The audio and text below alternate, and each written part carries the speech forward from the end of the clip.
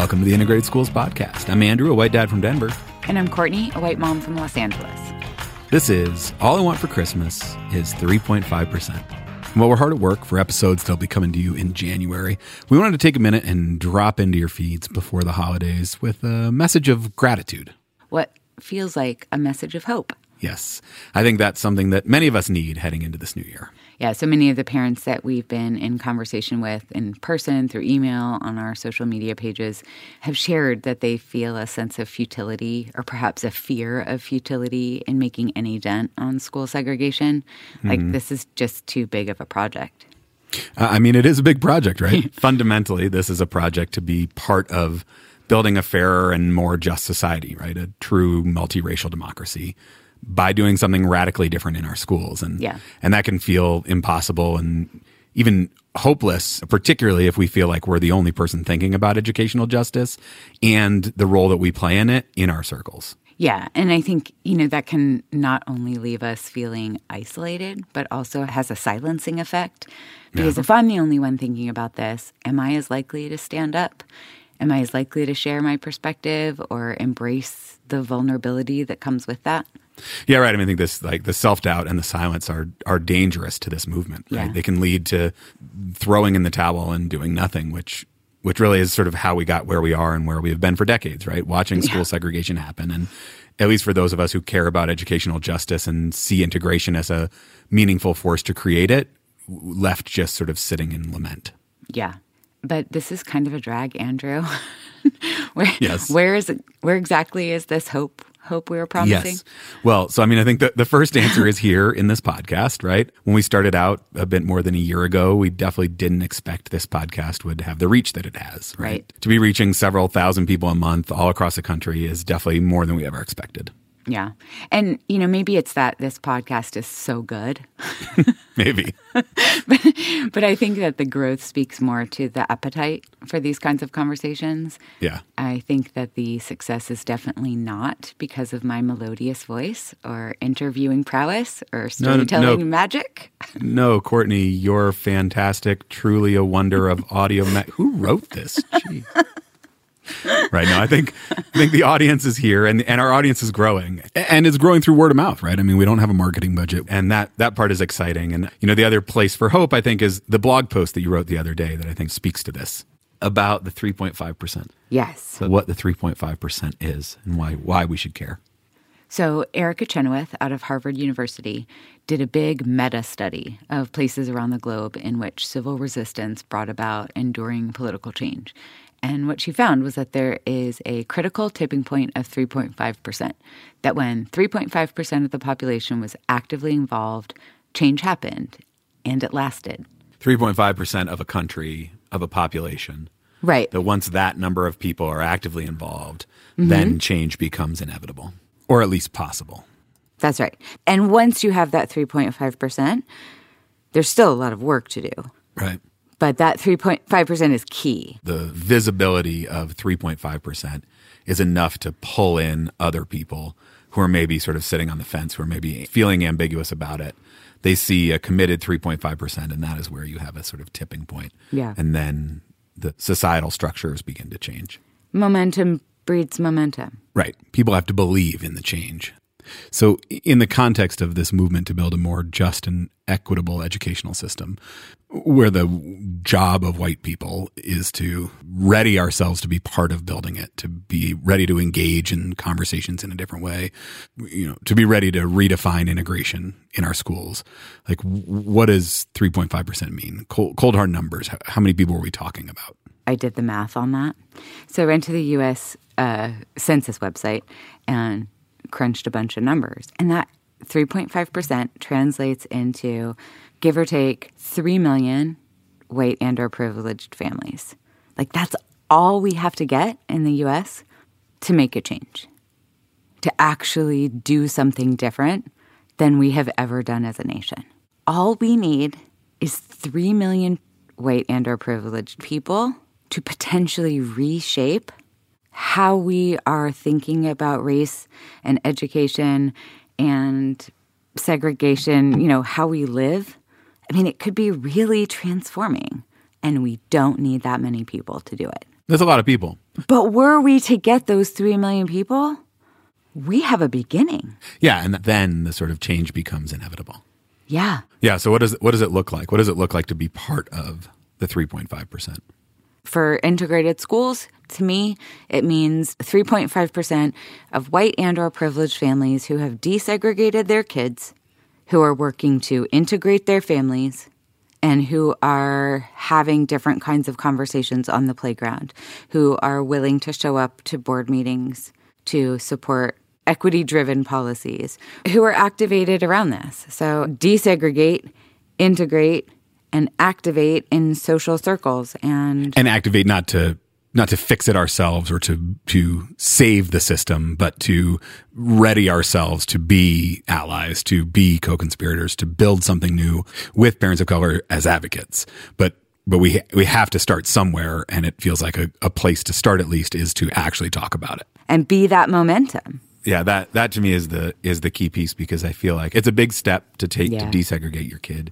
And this is, one of the episodes that will be coming up in next year, but like there's a social cost to that. Mm-hmm. There's a cost to making this decision and getting pushed out of social circles. And so I think the inclination then is to not talk about it. And so to actually be part of the 3.5% means you've got to stand up and talk about it and be willing to say why you're making the choices you're making. Yeah. Because that's how you actually build momentum. And that's how you bring the person who's sort of on the fence and maybe thinking about it but not quite sure if they're ready to take that leap themselves. That's how they feel more comfortable about it. And we know how white and privileged parents make decisions around school. Right. You are looking at internet ratings, but more than that, you're following whoever you identify with on the playground and where they're sending their kids. You're polling the white and privileged families in your neighborhood. Right. It's what Matt Gonzalez said at the end of the last episode, right? Like white lips to white ears is very powerful. Right. I mean, I remember when mine were little, like we would be at the post office. I would be getting the oil changed in my car, standing in line at the supermarket, everywhere. Where are you going to send your kids to school? Right. If we know that parents are talking to parents about schools, what if we had 3.5% of the parents speaking in a different way, having these playground conversations very differently? That 3.5% of people who are willing to stand up and who are willing to make different decisions and be at the front edge of that's what it takes. And I think, to me, 3.5% feels... I mean, that's still a big ask. That's still a lot of people. Yeah. But that feels attainable in a way that changing everybody's hearts and minds doesn't. Because I think that, especially you look at the stories recently in the news about attempts at redrawing school boundaries and the responses that those bring, that it starts to feel overwhelming. It starts to feel like, well, geez, like there are people we're never going to reach. There are people who are never going to come along for this. That's right. And just, when you're standing at your preschool pickup, if you live in a diverse or gentrifying community, nobody's talking about your neighborhood school. It feels overwhelming to try to think of, look across the room and say, okay, here's 40 parents. We need, And I just had a conversation with them and I can tell you, they're not moving. They are not coming along. Yeah. Right? But you look at that room and you're like, oh, actually, I only need 2 of those parents. That's a whole different story. Right. And also that won't happen in a minute. Right. Right. Like one conversation is not going to make someone give up on their well-worn narratives around school and parenting, et cetera. But that's the beginning point. And I think if your beginning point is, in order to do anything, we have to get all 40 people to make a different choice, then that's going to always feel like spitting into the wind, peeing into the wind. What do you do into the wind? Shout. I think you shout into the Shouting wind. Into the wind. I knew it was better than urinating. But definitely the 3.5%, that is something that I could imagine working toward in a way that would feel productive. Yeah. So there have been people who have been talking about, at least, desegregation for many years, for many decades, and we maybe have not been talking about meaningful integration. We have not yet reached 3.5% of people to actually make our educational system equitable. So why now? Is there something different about right now that makes 3.5% feel more attainable than maybe it did 10 years ago or 20 years ago or 50 years ago? Yeah. So I think that we are at a unique historical moment. And I think there's a bunch of different factors in play. So our cities are gentrifying. We could call it Yep. diversifying. Our suburbs are diversifying as our cities gentrify, right? But there are more places right now, arguably, in which neighborhoods are more diverse. Right. So just the geographic barriers aren't quite as insurmountable. And I'm not saying everywhere, Right. but in a lot of places. The potential for more integration is greater now than it has been maybe at any time, but certainly in the past 50 years. Right. Because of the ways housing patterns are changing. That's right. This was Dr. Mordecai's point back in the gentrification episode, right? Was like the potential to harness that for good is here. That's right. We have to actually do it, though. And I also think another piece to this is I think the pendulum is swinging on the intensive parenting, helicopter parenting, pop culture narratives around what it means to be a good parent. We're talking about failure. We're talking about letting go a little bit of these really hard and fast ways of making sure that everything in life is perfect for our kid, that might not be the best way to be a parent. And I think that pulling back on that gives us more space to think about desegregation in ways that maybe 10 years ago we didn't have that space. And I think that there's more space to have a conversation nationally around desegregation because of the shift, the pendulum swinging away from intensive parenting. Yeah. It's nearly impossible to think about having this conversation if everyone thinks that they have to get the quote-unquote best for their kids at all costs, and that the quote-unquote best for their kids is the quote-unquote best schools. And if there's no space in that, then there's no space to have this conversation. Right. You're more likely to get to 3.5% in this moment where mindsets are changing and people are starting to think about these things in a different way. Right. There's also, I think there's also a conversation, a broadening conversation about what does school quality actually mean. That's right. What are we talking about when we say a good school? And I think that is a conversation that is starting to happen in many more places in a more helpful way, I think. Yeah, what are school ratings or test scores really telling us about school quality?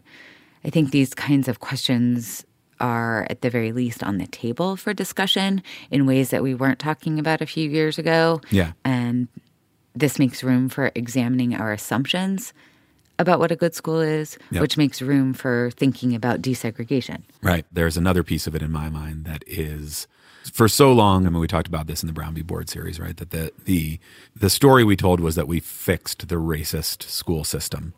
Right. And we white people didn't talk about fixing schools anymore in terms of race, right? We didn't talk about segregation and desegregation anymore because we had quote unquote fixed that. We were over it, right? And I think the last presidential election has made more white people more willing to confront racism in hopefully a more meaningful way. I think that's right. We're not going to change our schools if we ignore race, and we're not going to actually move the needle on more equity, more ability to actually provide the sort of foundation of democracy to all people that public education is supposed to be without talking about race. Yeah, it's the 2016 election, and I also think Ferguson and the increased media attention and national attention being paid to police brutality has really enabled a larger conversation about race that white people are finally engaging in ways that we weren't a decade ago. Right. And I think segregation is just a national talking point now. Right. So I think as far as this national moment goes, can we tie the little that we're talking about segregation in the media with the way we're really trying to grapple with race, with gentrification, with maybe a swinging pendulum around what it means to be a good parent, with how we're thinking about higher education, what our kids' future might mean, with school quality questions. This might be the time that if we pull this together, we can actually do something that we've never been able to do before. Yeah, I mean, I think so. Two podcasts come to mind in this conversation. One is Elizabeth McCrae. Mm-hmm. All of these things are bubbling up, but they are not going to fix the problem without intentional work, because there will always be intentional work to push back. And so the forces who are fighting for segregation, who are fighting to maintain systems of white supremacy, will always be at that work. And without concentrated effort pushing back against it, it's not going to just happen on its own. Right. So we can't look at these, potential trends that seem to be maybe swinging in a positive direction and think, all right, well, it's just like wait till these have swung and then everything will be fine. So it takes real intentional work and energy to actually move it in a positive direction. And then I'm also thinking about Michelle Adams, who said, if we are to have a multiracial democracy, and maybe we aren't to have one, but if we are to have one, how can we do it without actually finding a way to come together, right, and to do something new? And that's something that we have not yet done as a country, is have a true multiracial democracy. That's right. And democracy is something you fight for, and you have to stay fighting for it. Right. That also requires attention. That doesn't just self-perpetuate. That actually needs intentionality. Right. We need intentionality in this work, and we need momentum. And I think that this moment is ripe because we have so many people in these different mental, emotional, intellectual spaces who would be willing to think about desegregating, who could build the capacity to have these different kinds of conversations, these kinds of conversations at the preschool pickup line, and who would want to think about what it means to integrate. I think that 3.5% is gettable. Yeah.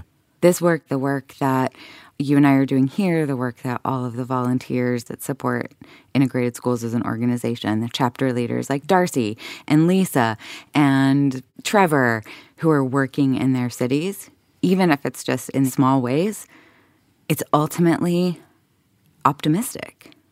It's ultimately hopeful. I actually do believe that we have enough white and or privileged families who are willing to dig in deeply and rewrite who we want to be in America and rewrite that for our children. The point isn't that we are fixing it. The point is that we are working on ourselves. We are rewriting our way of being. So that we can be better partners. So that we can be reliable with partners at all. So that we're not just sitting in our closets hoarding all of our stuff. I think often the political landscape in general, and particularly conversations around school integration, feel depressing and feel somewhat hopeless. Yeah. And insurmountable. But I think there is a path forward, and I think 3.5% makes it feel more attainable. Yeah. We can't do it without that 3.5% being outspoken and willing to be at the forefront of something. And I think that requires skills, right? It requires some developing of language around this. I know that's certainly been a lot of my personal journey. It's like, how do I both think about this and how do I talk about this? For sure. And, one of the great joys over this past year has been being able to talk with experts who are giving us that language, and parents who are willing to share and who are giving us stories to think with and language to think with. And this all feels really helpful to me in order to help me become a better part of that 3.5%. Yeah. Because now I can have that playground conversation just a little bit better and a little bit more nuanced and with a little more clarity. Yeah, and I think while sort of holding on to the recognition that it took you work to get here, it's going to take other people work and time, and people are all at different points along the journey. And there's got to be space for that while we continue to drive towards an ultimate goal of a multiracial democracy. And I think we have clearly been on a journey, continue to grow and learn, and I feel incredibly grateful for all the conversations, the people who are willing to share either their research or their personal stories with us. And hopefully that's one of the ways that the podcast can reach different people in different ways. This is about doing our homework, getting us ready to think about these issues for ourselves in a meaningful way that hopefully will translate into the ability to be meaningful allies or co-conspirators. This is us getting ready to be in community and be part of a bigger us and be a part of a real fight for educational justice. So this will be our last episode before the holidays. We're going to take a couple weeks off, and we are going to come back January 8th, and then we'll be on a every 2-week schedule throughout the winter and the spring. Ish. Not a hard commitment. Before we go and say goodbye for the holidays, we just want to take a moment and say thank you to all of you who have listened, to all of you who have shared this podcast with your friends, with your family, with your parenting groups, to all of our patrons who have joined us, who have pledged some support financially to help keep this podcast free so that we don't spend time selling you toothbrushes, to everybody who's donated on the website, and to all the volunteers who make Integrated Schools turn, from chapter leaders to our parent advisory board to our board of directors.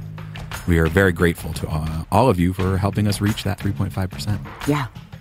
So as this year comes to a close, if you're thinking about doing some additional giving, we would be very grateful for your support. You can head on over to integratedschools.org and click the donate button or join our Patreon.